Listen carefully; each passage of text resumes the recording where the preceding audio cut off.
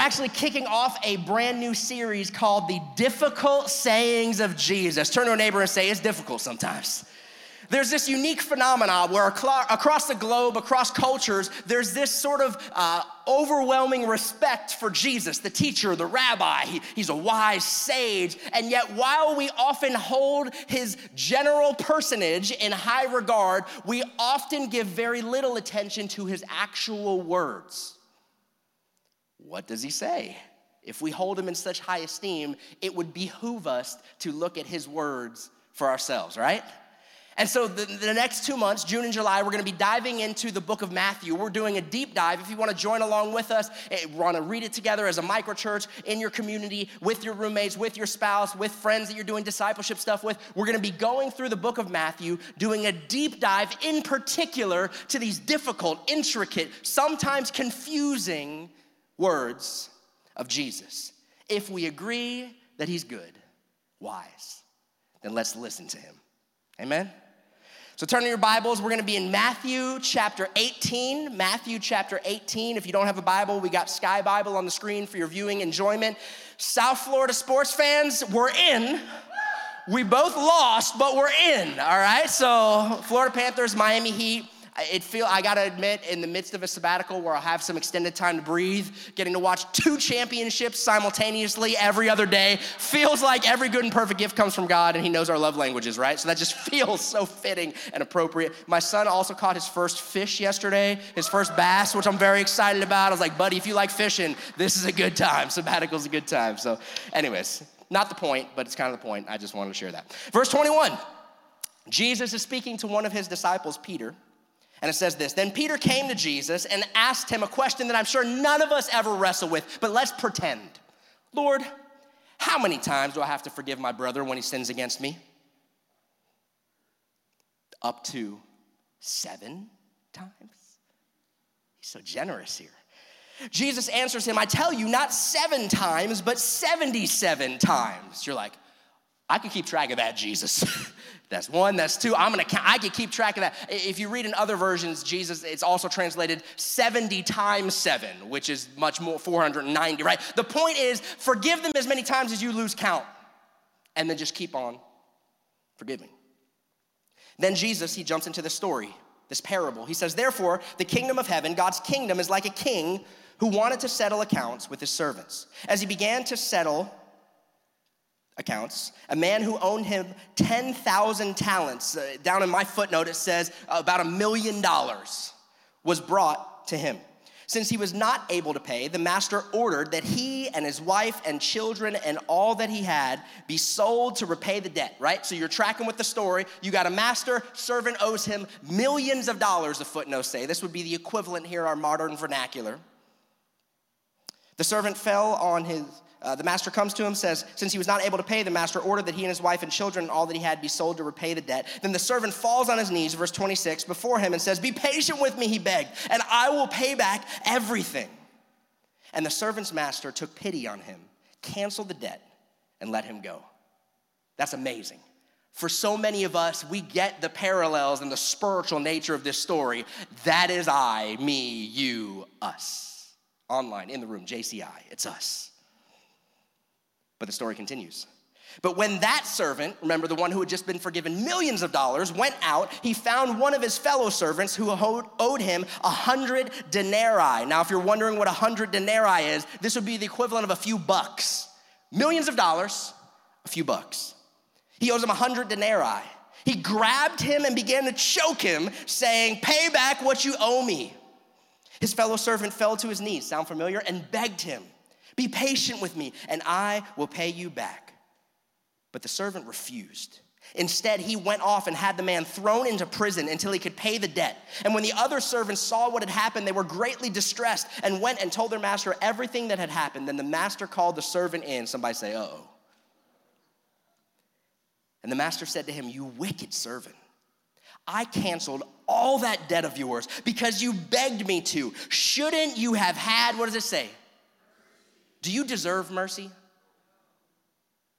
Shouldn't you have had mercy, undeserved forgiveness on your fellow servant, just as I had on you?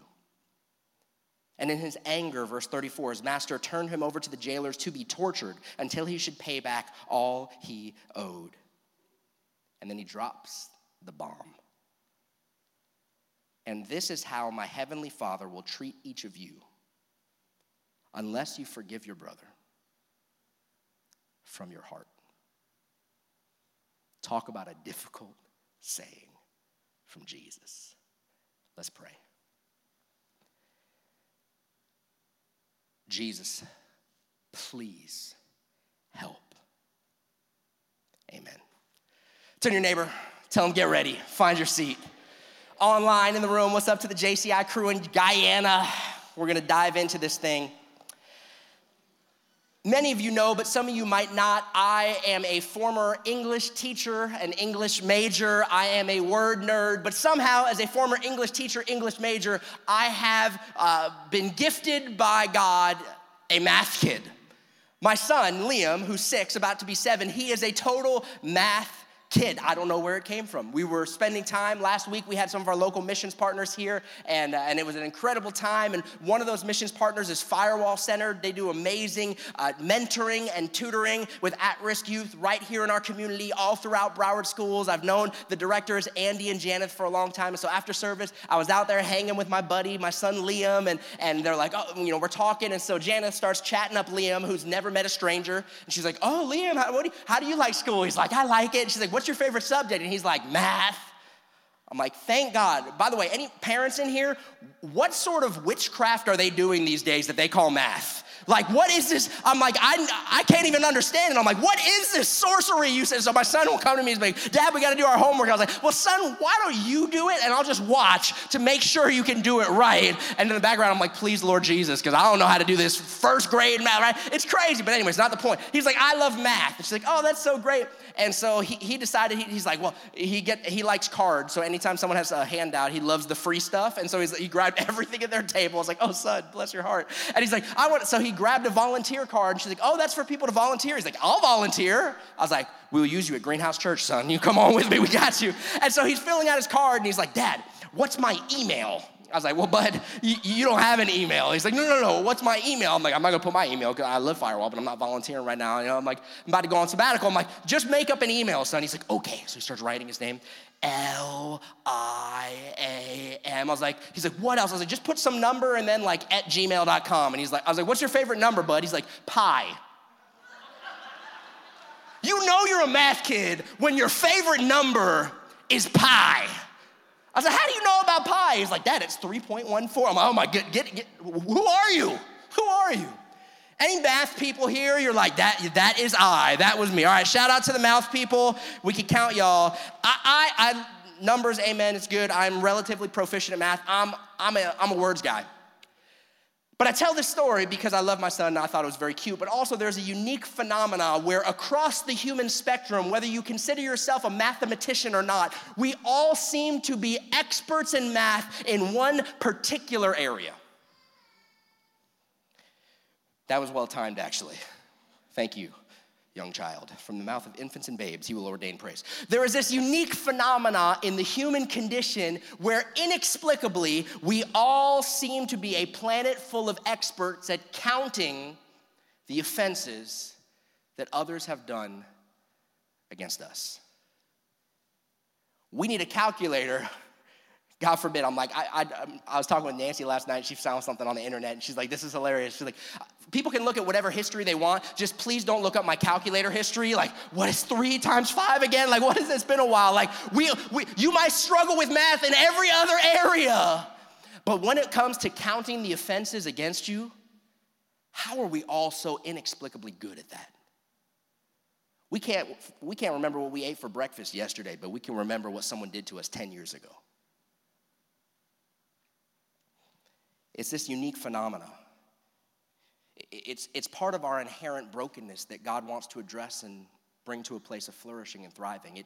It spans the human spectrum. It's husbands versus wives and parents and kids and roommates and friends and bosses and coworkers. This reality of counting offenses, being so acutely aware of the offenses of others against us, it actually is so woven into the fabric of our humanity that it goes all the way back to the very beginning of our story in the book of Genesis. If you remember the story in Genesis chapter 3, God tells humanity, Adam and Eve, he says, you can do whatever you want, but don't eat from this one tree. And what do?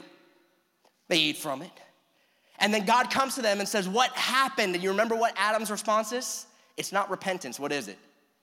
Well, this woman that you put in my life, he immediately, rather than asking for the mercy and forgiveness of God, he immediately goes to counting out and numbering the offense of Eve against himself. And we have been continuing in this trajectory ever since.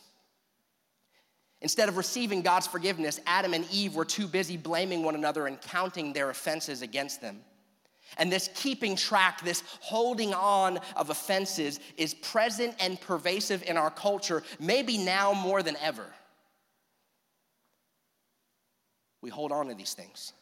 We hold on to these grudges. We hold on to these wounds. We hold on to these offenses. And oftentimes they are egregious and atrocious, and we'll get into that, and it is wrong. But here is what we often do not realize. When we hold on to these things, they destroy our relationships.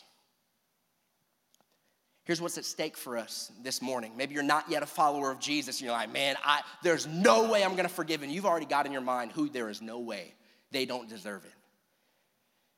Here's what happens. If we do not forgive, we become a type of person who does not forgive. And if we become a type of person that does not forgive, and we don't get a gear for forgiveness, not only will we struggle to have any sort of healthy long-term relationships with fallen, fragile, imperfect people who will invariably wrong us whether they intend to or not,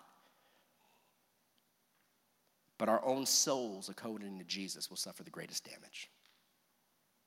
And so Jesus, because he loves us, because he knows our frame, because he created us, because he desires for us to flourish and thrive like he intended us to, he tells us this deeply challenging story about forgiveness and counting offenses to help us thrive. That's why he does it, to help us thrive, to help us experience life and life abundantly. You guys ready to take a look at it together? I want to unpack some truths that Jesus drops on us from this story, but first I've got a big idea. If you're taking notes, I'd encourage you to jot this down. Here is my core thought or premise as we dive into the subject matter at hand that is a challenge to our modern sensibilities. I get it. Here's the big idea. The heart that forgives often reflects our King and Master the most. The heart that forgives often reflects our King and Master the most. You and I thrive when we are living according to the image that we have been created in. It's the image of God. So let's start where it starts. Point number one is this. What is forgiveness? Turn to your neighbor and say, that's a good question. We got to start here. If Jesus says we've got to forgive, what is forgiveness? Peter asks a good question, a legitimate question, one that I mentioned tongue-in-cheek we never ask, but it's one that we regularly ask and consider. Yeah, Jesus, I get it. You're like the rabbi. You float out of bed in the morning. You seem to not care when people literally and metaphorically spit in your face. But for us mere mortals, I get that we should forgive. But Jesus, all right, let's just level it. How many times are we talking here? This is Peter's question. He's like, Lord, I know we have to forgive. And I think for a lot of us, we're like, yeah. But how many times do I need to do this? The problem with Peter's question is he thinks about forgiveness in relation to a mathematical formula. Peter's wrestling with something that we all struggle with, right? Can we all just say forgiveness is difficult? Can we yes and amen that one? Forgiveness is a challenge. Peter is wrestling with something that's very human, that is familiar to our frame. When someone wrongs me, whether it be unintentional or maliciously intentional, do we forgive or not? And if we do once, do we do twice, thrice, fourths? I don't know how you say that. 5, 6, 7. If you actually think about it, he's being rather generous in the human framework. Unfortunately, the reality of our human experience is we all face offense, betrayal, hurts, wounds, humiliation, disappointment. We'll experience it from people that are far and distant and those near to us. And when people hurt us, we instinctively feel this need for vengeance, for things to be made, for people to have to pay for the hurt they inflicted. I need you to understand that when Jesus is calling disciples, he's not just calling superhuman, unrelatable individuals who are just super spiritual and float. He's calling humans like Peter, and he's calling humans like me and humans like you. I need you to know this does not come naturally to anybody. You're like, well, it's just hard for me. Yeah, it's hard for all of us. So Jesus responds to Peter's question about forgiveness in the way that he often does with this parable. Now, we'll hear about these parables. We'll probably experience several of these parables throughout this Difficult Sayings of Jesus series, throughout this June and July series through the book of Matthew. These parables are earth stories, so we can connect with the context with a supernaturally profound heavenly meaning. This is what rabbis or teachers did within the Jewish tradition, but it's a very profound way to unpack deep, sometimes seemingly esoterical ideas in very practical, tangible ways. Jesus used these often, and I would argue this parable is just as important and potent today as it was back then, if anything, maybe even more so. We live in a culture at this point that almost celebrates and venerates offense.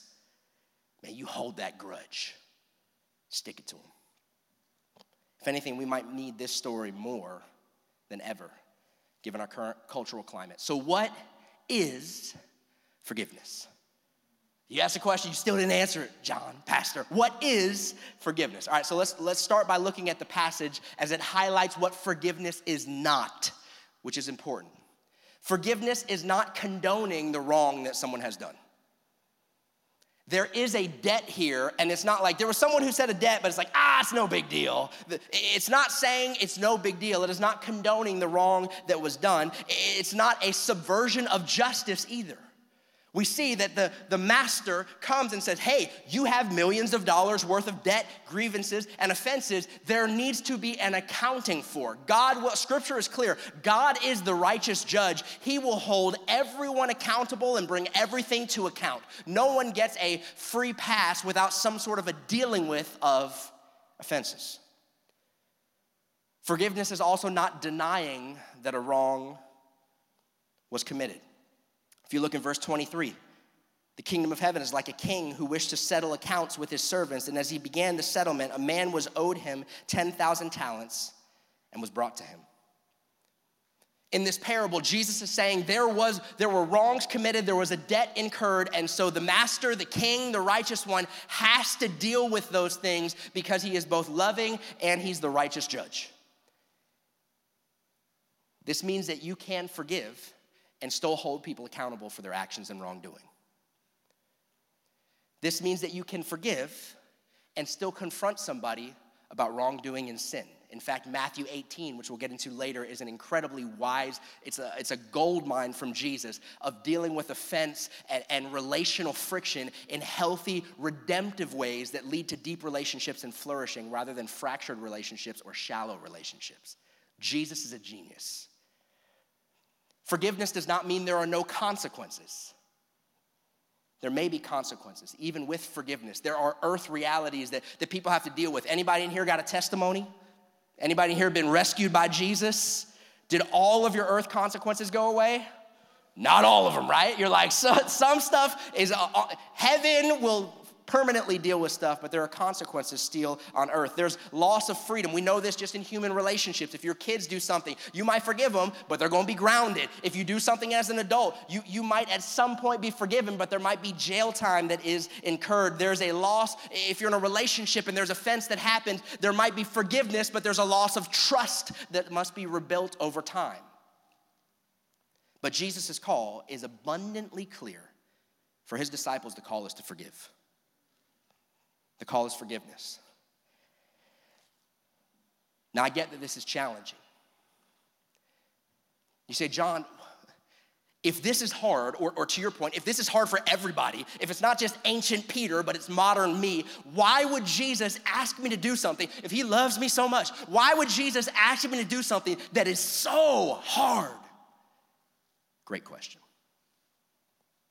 Great question. Let's go to point number 2. Point number 1 is, what is forgiveness? Point number 2 is, why should we forgive? Why should I, knowing what my Rolodex is of grievances, some of which might be drastically severe, why should I even think about forgiving? You ever misjudged how big of a deal something was? Ever been there before? Ever tried like a hot sauce that you thought was like, oh man, I like hot, I like spicy, and then you were like, oh. I was the other week I was in Lakeland. I helped coach some of our church planners all throughout the state, Orlando and Jacksonville and Tampa, and so we were spending some time together right before sabbatical. We had a pastors conference in Lakeland, and so Zach and Kelly, who are the pastors of Greenhouse in Jacksonville, they're amazing. If you guys are watching, love you guys. They're incredible. If you have friends or family members in Jacksonville, man, have them at least go check out Greenhouse Jacks. It's an amazing church. So they were there, and they had gone to school in Lakeland, and so I was like, hey, why don't you guys pick some of your favorite spots while you guys were there in school, food-wise, and like give us some, you know the lay of the land, and we'll go.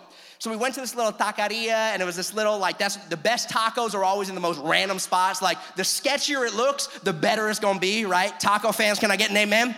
And so this one looked all the part. It was like this interesting, like, little tienda, and it had, so we're like, we go to this little food truck-looking taqueria, and we get it, and we're getting ready to eat, and they had these 2 different salsas, and so I just grabbed the one that looked appealing to me, and I'm about to just lather the taco, and Zach goes, no! You would have thought I was like a superhero. No! All dramatic. I was like, dude. He's like, don't do that. I was like, I need to hear this story, apparently. He's like, oh yeah. He said, so Kelly and I were dating, and I like spicy food. I was like, yeah, me too. He's like, that's what I thought.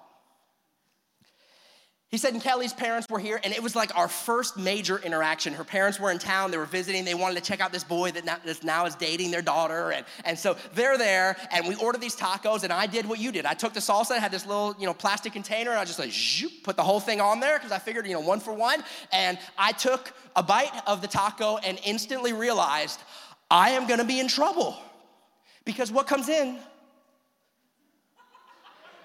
right? He's like, oh no. I was like, man, I'm so sorry. He's like, oh no, it gets worse. We were spending the whole day with them. So I was running back and forth to any restroom available, including their hotel room and Airbnb, bathroom, blowing that thing up. Like, it was like the fires of Mordor, and he's like, to the point that her parents were like, is he okay? He's like, I would not wish this on my worst enemy. Like, please try a little bit of the salsa. So I was like, God bless you, my brother.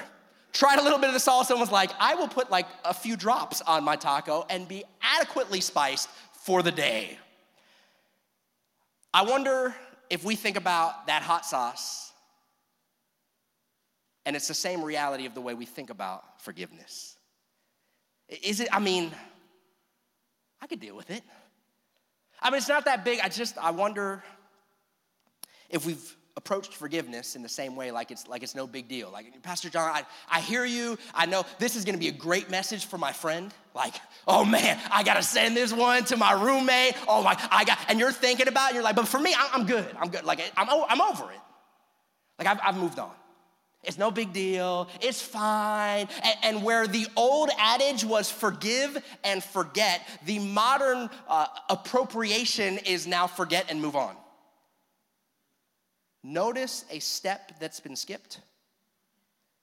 And so we think, yeah, it's fine because we don't see them anymore because we've canceled them in our mind and heart. We've moved on from the relationship. But the reality is you're still holding this rock called unforgiveness that Jesus says will terrorize your soul in ways that you do not realize until often it is way too late.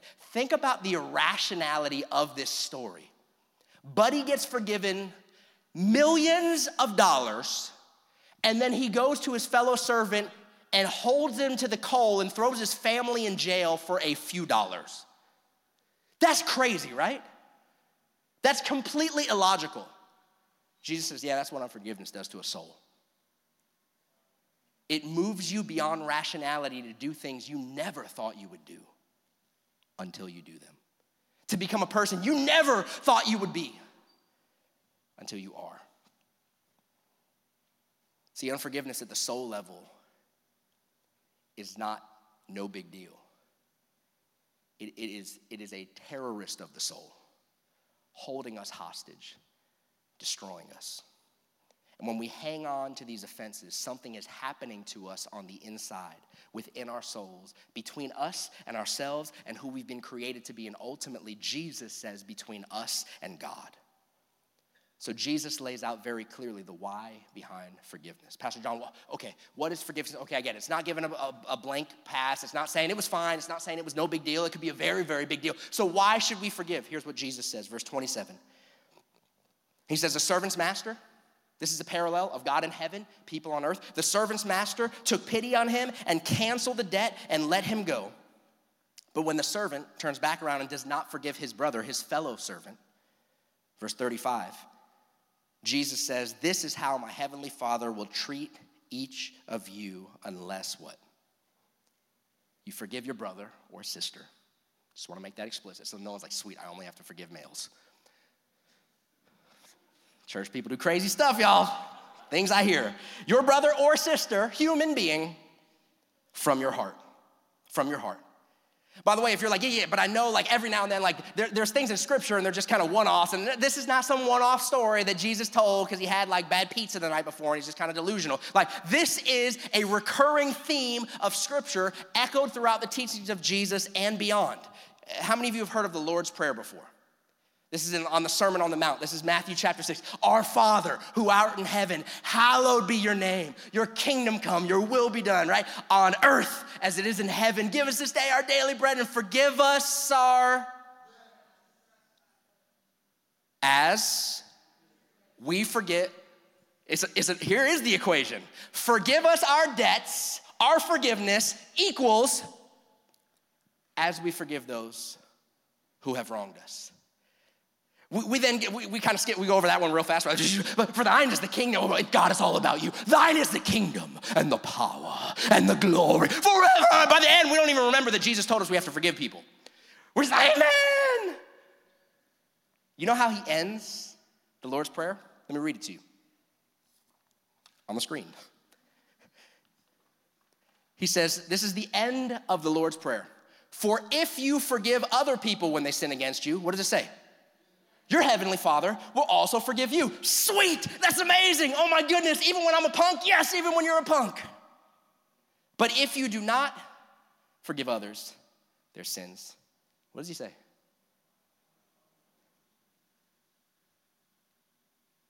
Y'all, that's Bible.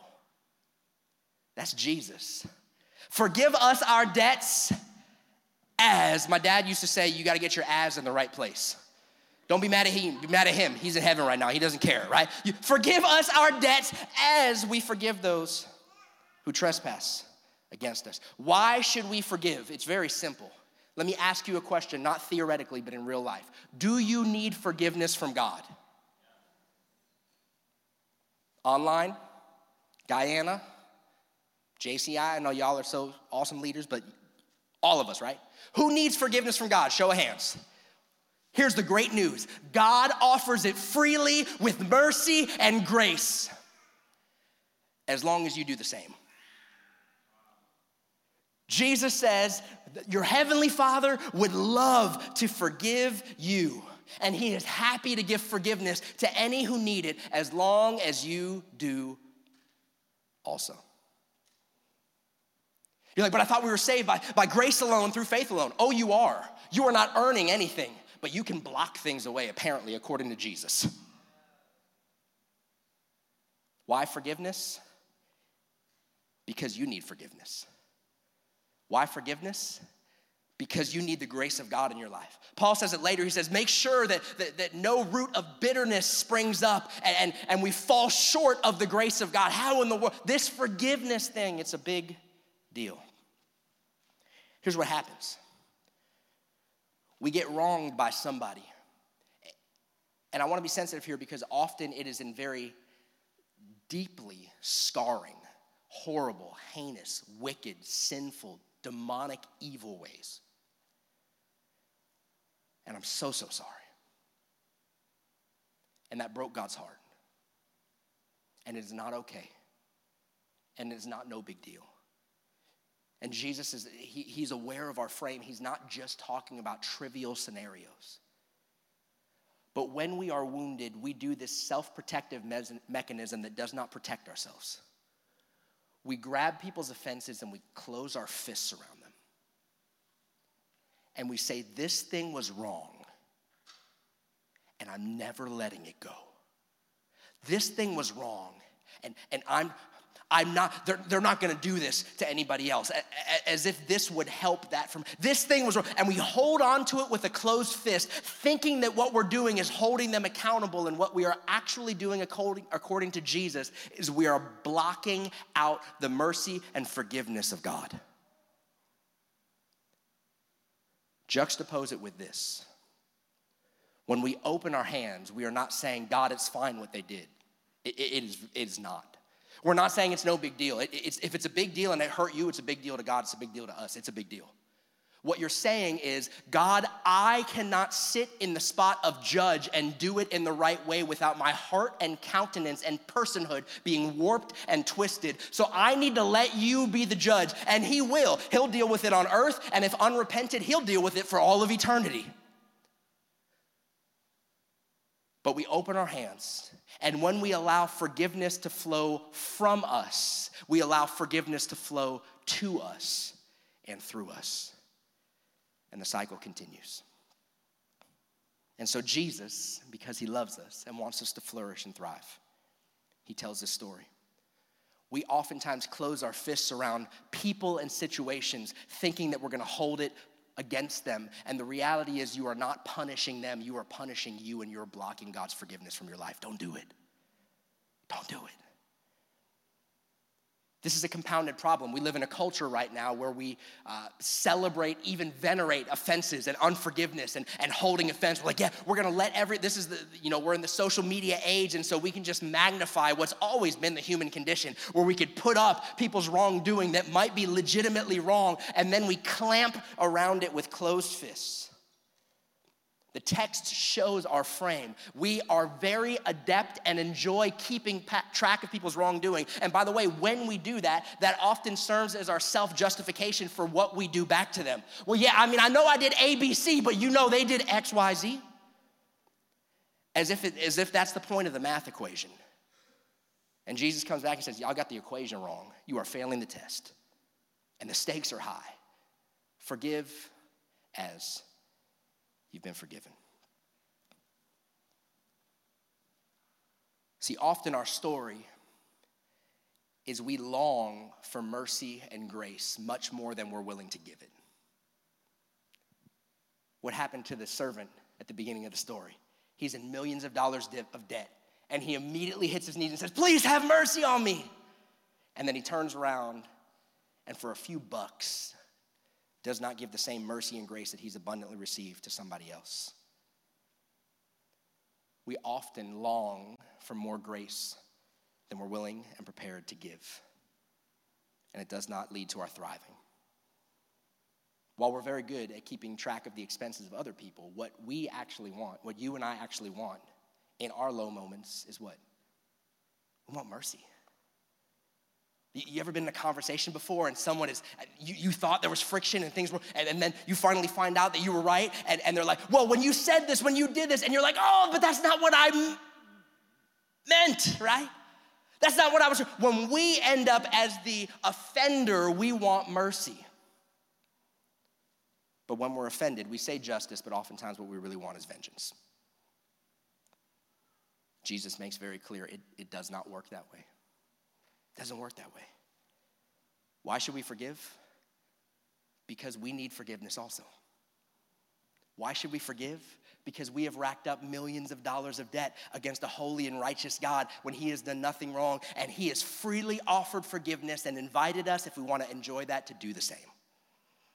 Why should we forgive? Because all of eternity and the flourishing of your soul is at stake. That's why we forgive. Which brings us to the third and final question. Everybody take a breath. My name's John. I'm your friend.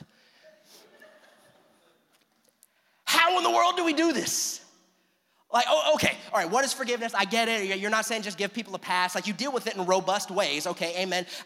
Why should we forgive? Okay, yes, Jesus is not, like, some things are like, well, biblically, it's a little bit ambiguous. This is not biblically ambiguous. How do we do it? This is where we often lose it. Here's my application. Here's my dream for us as a faith community. That you and I, that we would learn to forgive others like Jesus has forgiven you.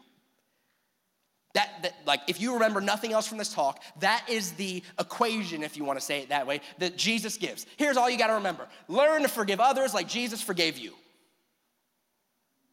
That's it. He's our rabbi. He's our teacher. By the way, if that sounds impossible, it is, but he'll help you do impossible, supernatural things.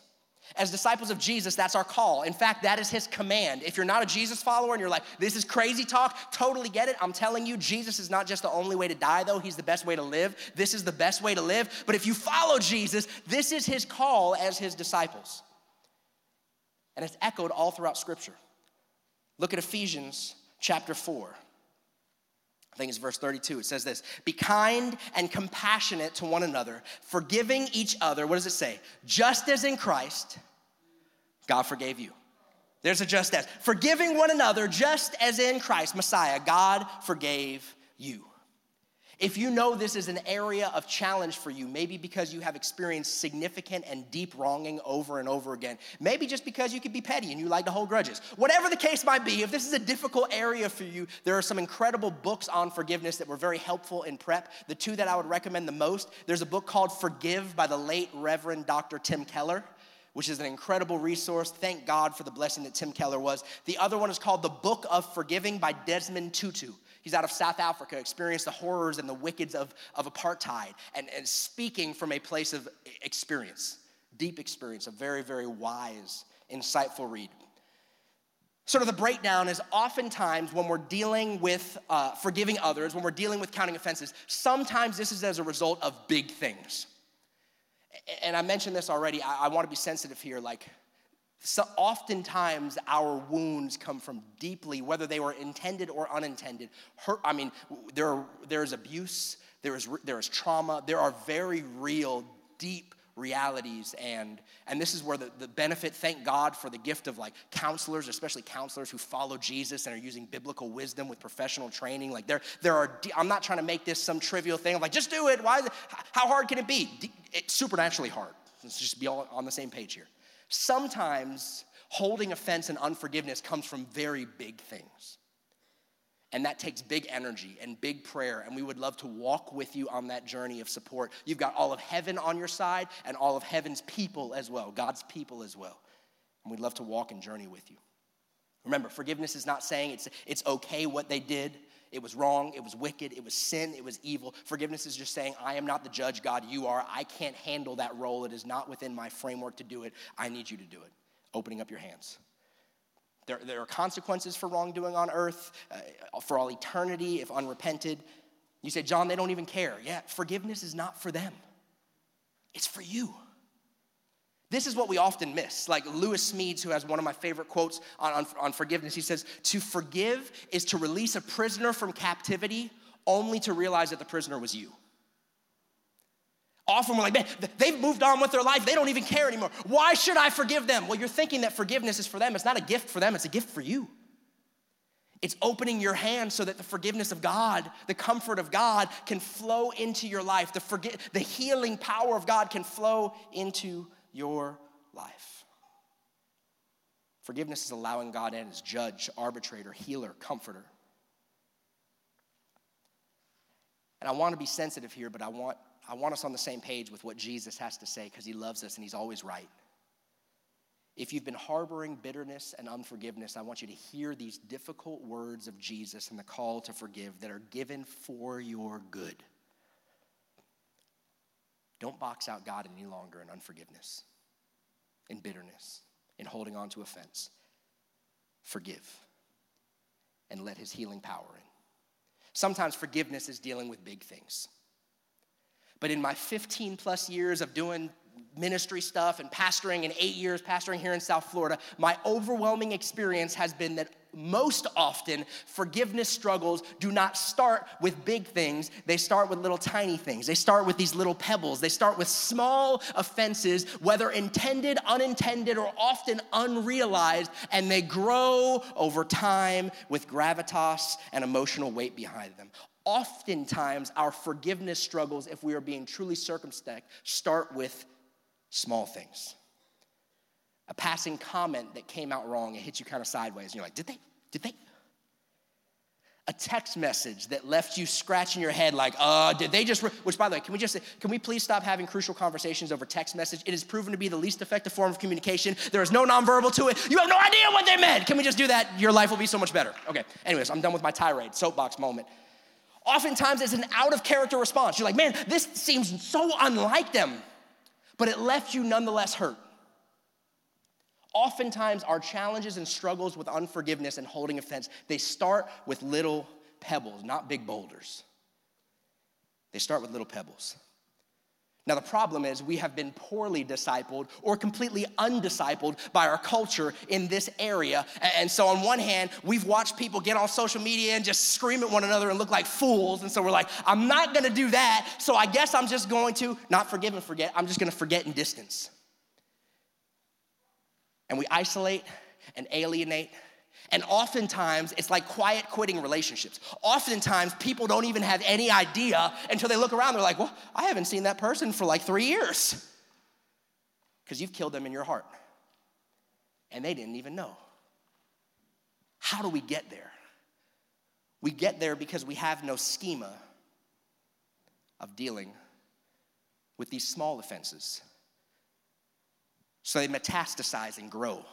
And they become larger, and the dirt and the grime. And all of a sudden, these little pebbles become big boulders in our soul that drag us down. I really need us to consider, if you do not have a current personal schema for dealing with relational friction amongst the relationships that matter most, consider the outcome. Your friends are amazing, right? Amen. Look at a friend and be like, you're amazing. Your friends are amazing, right? Your family members are sometimes amazing, right? Hopefully, mostly amazing-ish, right? But how many of your friends are gonna ever do you wrong, intentionally or unintentionally? 100%. 100% of your friends will do you wrong. And if you do not have a schema for dealing with offenses, here is what will happen. I am not a prophet or the son of a prophet, but Jesus said it. You will take these little pebbles and you will bury them. You ever had a pebble in your shoe? Whoo, boy. You could walk for 30 seconds and be fine. You could walk for a couple minutes and be okay. You walk in that junk for a couple hours, all of a sudden this little tiny thing burrows its way into your body and begins to destroy you now from the inside out. If we do not get a schema for appropriately dealing with the offenses that are inevitable from even well-intentioned, imperfect, and flawed human beings, which are the only type of people we have relationship with, by the way, unless you count AI and robots, and that's kind of weird. But anyways, different conversation. Where we're talking about human relationships. If I do not have a schema for dealing with the small pebbles of offense, you will end up quitting every single relationship and either living isolated and alone or with shallow relationships because you've never been on enough to say, I know this little thing seems so dinky and ridiculous and I feel so dumb, but it really hurt me. I know this isn't your, I know this is so unlike, but but what did you mean by that? If we don't have a schema for dealing with these things, our relationships with people will be hindered, and ultimately our relationship with God, Jesus says, will be fractured. And if we don't repent, for eternity. This approach to life, this approach to relationships doesn't end well. You're like, God won't wrong me. Yeah, you're right, God won't wrong you, but God says if you don't forgive other people, I'm not gonna forgive you. So he laid out the terms of that relationship. So what do? How do we deal with this? Here's the principle, and I'm gonna land it here at some point. I'm going on sabbatical, so I'm just like, I might preach long. Here's what I'd love for us to do. Then you don't have to hear from me in a couple months. I would love for us to get a gear for dealing with pebbles before they become boulders. This is the wisdom of Scripture from Jesus and the trajectory of Scripture when dealing with offense from people. Sometimes it's malicious and on purpose, and they need to be called out in love. Sometimes it is unintentional, and often they have no clue. So here's what the scripture tells us to do. Matthew 18, I told you I would go back to this. Matthew 18, it says it like this. If your brother or sister sins, commits an offense, wrongs you, go and post on the internet about it. Is that what, it doesn't say that? Oh, it's so weird. I could have sworn it said that. That's what Christians do. That's so weird. Okay, it says if your brother or sister sins against you, what does it say? Go and tell your microchurch leader about it. Sometimes you don't know how to deal with it maybe, but what are you ultimately supposed to do? If your brother or sister sins against you, go and tell them. Point out their fault. Just between the two of you. And if they listen to you, look at the heart posture that God is giving, that Jesus is giving for his people. And if they listen to you, what happens? You have won them over. The biblical vision is for reconciliation. You're like, okay, John, but what? Okay, I got it. Go to them directly, which by the way, can we just attest to? Nobody does this. Like only the people of Jesus. Why would you knowingly put yourself in a space of vulnerability and potential harm after you already feel harmed? Nobody does this but the people of Jesus, because he says to. Now we'll get to why I think it's so wise in a second. You're like, but when exactly should I do that? I mean, what's the time frame that I should do that? Well, scripture helps interpret scripture. This is good hermeneutics. If you look later in the scripture in Ephesians chapter 4, Paul says, therefore, each of you must put off falsehood and speak truthfully to your neighbor, for we are all members of one body. In your anger, do not sin. Do not let the sun go down while you are still angry, and do not give the devil a foothold. The context of this passage is dealing with people. He says, therefore, put off falsehood and don't lie to your neighbor. You're like, that's a weird segue to talking about dealing with people's wrongs. Well, have you ever interacted with, let's call it a friend, and you were interacting with a friend, and they were like, hey, what's going on? And you're like, nothing. Are you okay? It seems like something. No, I'm good. No, you're not. The reality is we feel vulnerable and afraid because we're like, it seems so small and petty. Here's what we're really afraid of. Are they just gonna think I'm a little loser, like I'm an emotional weenie, like I have no grit to me if I bring it up? So we take the pebble and we put it back in our shoe. That was a weird word. Take the pebble, we put it back in our shoe. And we just keep walking like everything's fine until we can't take it anymore and we drift from the person in our hearts. He says, put off falsehood. Speak truthfully to your neighbor. Don't let the sun go down on your anger. Don't give the devil, I'm convinced one of the largest demonic devil footholds in our world for sure, but especially in the church is exactly this right here. We don't know how to deal with pebbles, so we alienate ourselves from people when all it could have taken was a single conversation. He says, don't give the devil a foothold. When should I go and talk to my brother, sister, if they wrong me, if they sin against me? It says, don't let the sun go down in your anger. Now let me clarify. Husbands and wives especially. This does not mean if you are totally frustrated, angry, in the flesh, be like, Pastor John said, we can't let the sun go down, so we're gonna hash this out right now. That is not the spirit of wisdom and the biblical wisdom. That is the spirit of stupid. Do not do that, okay? Go to bed, wake up in the morning, pray and get in the spirit, and then have the conversation. The principle of the matter is, when do you deal with little pebbles of offense? When do you deal with unforgiveness and potential brooding bitterness in your heart? As soon as you possibly can. Because it's that big of a deal. Here's what I do. I don't think it's the best way. It is my way. And if you don't have a way, that is the wrong way. You gotta have a way for dealing with offense. If you wanna have good, thriving, deep relationships with people, and Jesus said ultimately with God. Here's what I do. If or when someone wrongs or offends me, and it happens all the time, unintentionally, intentionally, the first thing I do is I take it to Jesus. I take it to Jesus. One of the problems with going to another person at first, and I get when there are exceptionally grievous offenses and you're like, I don't even know what to do. This is so big. Every now and then that happens. But most of the time you know what to do. You just don't want to. Go to the person. When something happens, if you go to somebody else first, here's what happens. Our brains are very sneaky. We have these things called self-serving biases, and we tell someone a story. And the reality was you were a little bit victim and a little bit villain, and it was kind of a little mixture, right? And then you tell the story, and your friend, because they loves you, like you tell the story with you being a much more of the victim and much less, if any, of the villain. And then they reinforce that story and they're like, man, that was so messed up what they did. And all of a sudden, instead of leading towards repentance and reconciliation, you lean towards vindication and your unforgiveness. And you're like, yeah, it was. First thing I do, first 24 hours, I bring it to Jesus. Man, Lord, when this happened, when that interaction, that thing that person said, I don't even know if they meant it like that, but it hurt me. It impacted me. It discouraged me. And oftentimes in that first 24 hours, the Holy Spirit, in a very loving, gentle, and clear way, will say, son, you are being a punketh. Right? Because sometimes you're like, man, when you actually think about it and you spend time in prayer, you're like King David, like, Lord, it's me, isn't it? And right there, I'm like, Lord, I repent. And oftentimes, within that first 24 hours, I don't actually need to go to the person at all. It's between me and God. I repent. I'm great in my heart towards the person. They never even know. But if after 24 hours, the pebble is still digging into my foot, if after 24 hours, I still feel that friction in the relationship, I still feel that level of disconnect, I still feel that, man, it did hurt me, it did wrong, then I love my brother or sister enough to go to them directly and say, hey, and you don't point the finger in some accusatory way. You say, hey, listen, I feel so dumb even bringing this up.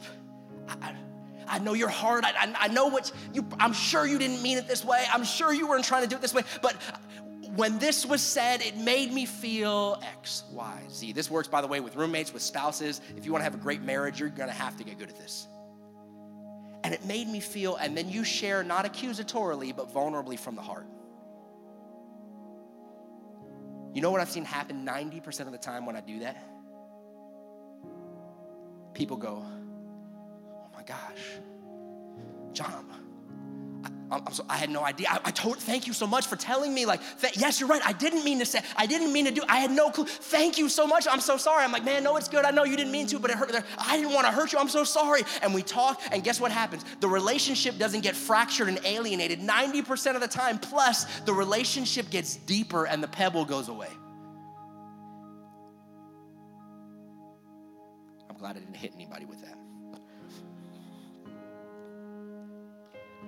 Imagine what it would look like if we as followers of Jesus began asking him, Lord, help me, teach me to forgive others like you've forgiven me. Imagine the deep relationships that could be formed. Here's the thing, conflict is unavoidable in relationships. You know what deep relationships have that shallow relationships don't? Healthy conflict. Healthy conflict resolution. If you go to your brother, share with them their offense, and if they listen, you have won them over, because God's heart is always for reconciliation and redemption. Now, I get it. There are aberrations. There are big things. Sometimes the most loving thing for a deep, deep wound, you might get with your counselor and figure out, actually, what needs to happen in this space is forgiveness and then distance. And we need to figure out if trust can be restored. Amen. There are always nuances in every conversation, but I'm talking about the pebbles, y'all. If we're being honest, most of our unforgiveness starts with the pebbles. Jesus came to bring life and life abundantly. Jesus' call to forgiveness is not because he's a spiritual bully. It's because he is the good shepherd, and he loves you and wants you to flourish and thrive. He wants you thriving in your relationship with him and your relationship with other people, but other people are imperfect, which is why the method for this is forgiveness. I came across a story this week and put a picture up here on the screen. This is Eric and his wife, June. You can't see it in this photo, but she is pregnant with their second child, and this is their 18-month-old daughter. Shortly after this photo was taken, June, his pregnant wife, and their 18-month-old were in a car and got in a tragic and deadly car accident. She passed away along with the baby in her womb. Their 18-month-old miraculously survived, and they were killed in a vehicular homicide at the hands of a man named Matthew Swatzel. He was a firefighter. Law-abiding citizen, had worked some sort of a shift that was really long, fell asleep at the wheel, got in a car accident, ended up killing this lady and her child. And the husband, Eric, happened to be a youth pastor. This happened in Georgia, true story. As you can imagine, the driver, this firefighter EMT, he saves lives for a living. Crushed. Crushed. Pastor Eric says the first couple days, weeks even, were just a blur. You're numb, you're in disbelief, all the stages of grief. You guys know them, all the stages of grief. He said, then ultimately, I realized I preach about this stuff all the time.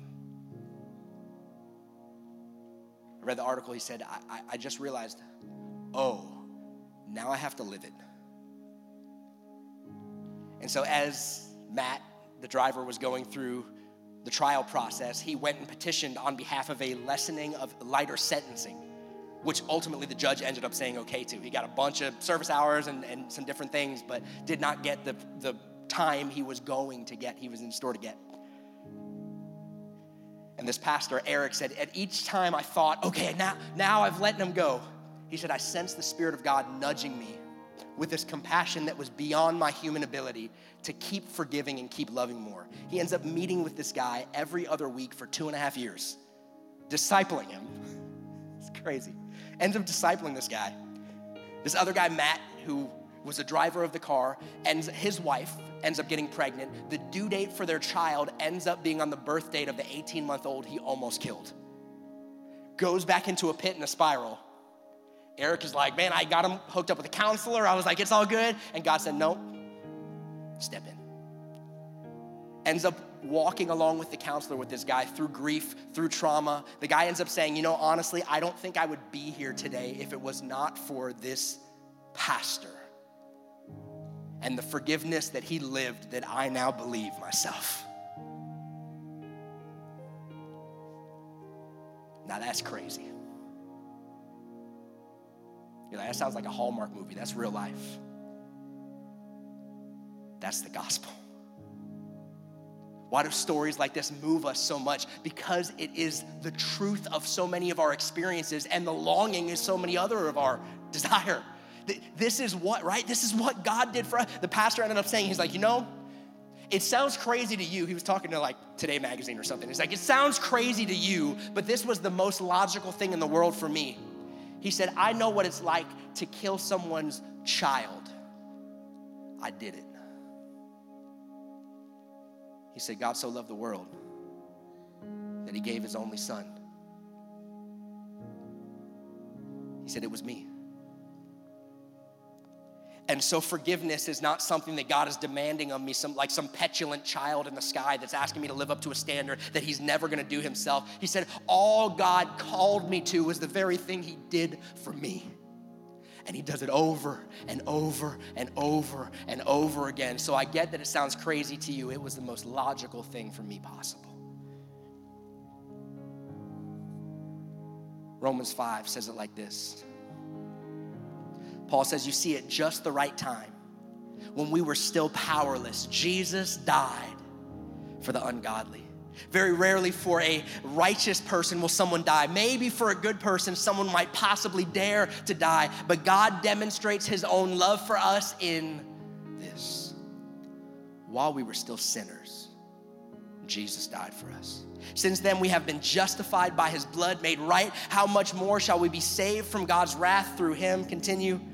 For if while we were God's, what does it say? Enemies.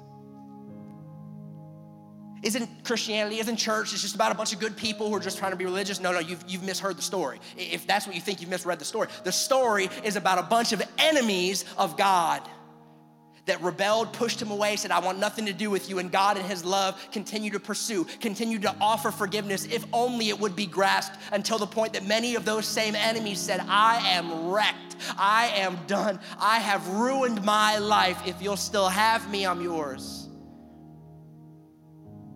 To which he offered, reconciling to him through the death of his son. How much more reconciled shall we be saved through his life? Why don't you join me as we pray? Jesus, many of us in this room, many of us watching online, many of us watching in Guyana have been wronged in deep and significant ways. And I am praying your healing touch and your healing power would manifest even right now. For some of us, Lord, we've allowed small pebbles to burrow their way into our souls, and they're wounding us from the inside out, destroying our relationships with other people and with you. Would you come to our rescue? Holy Spirit, would you move?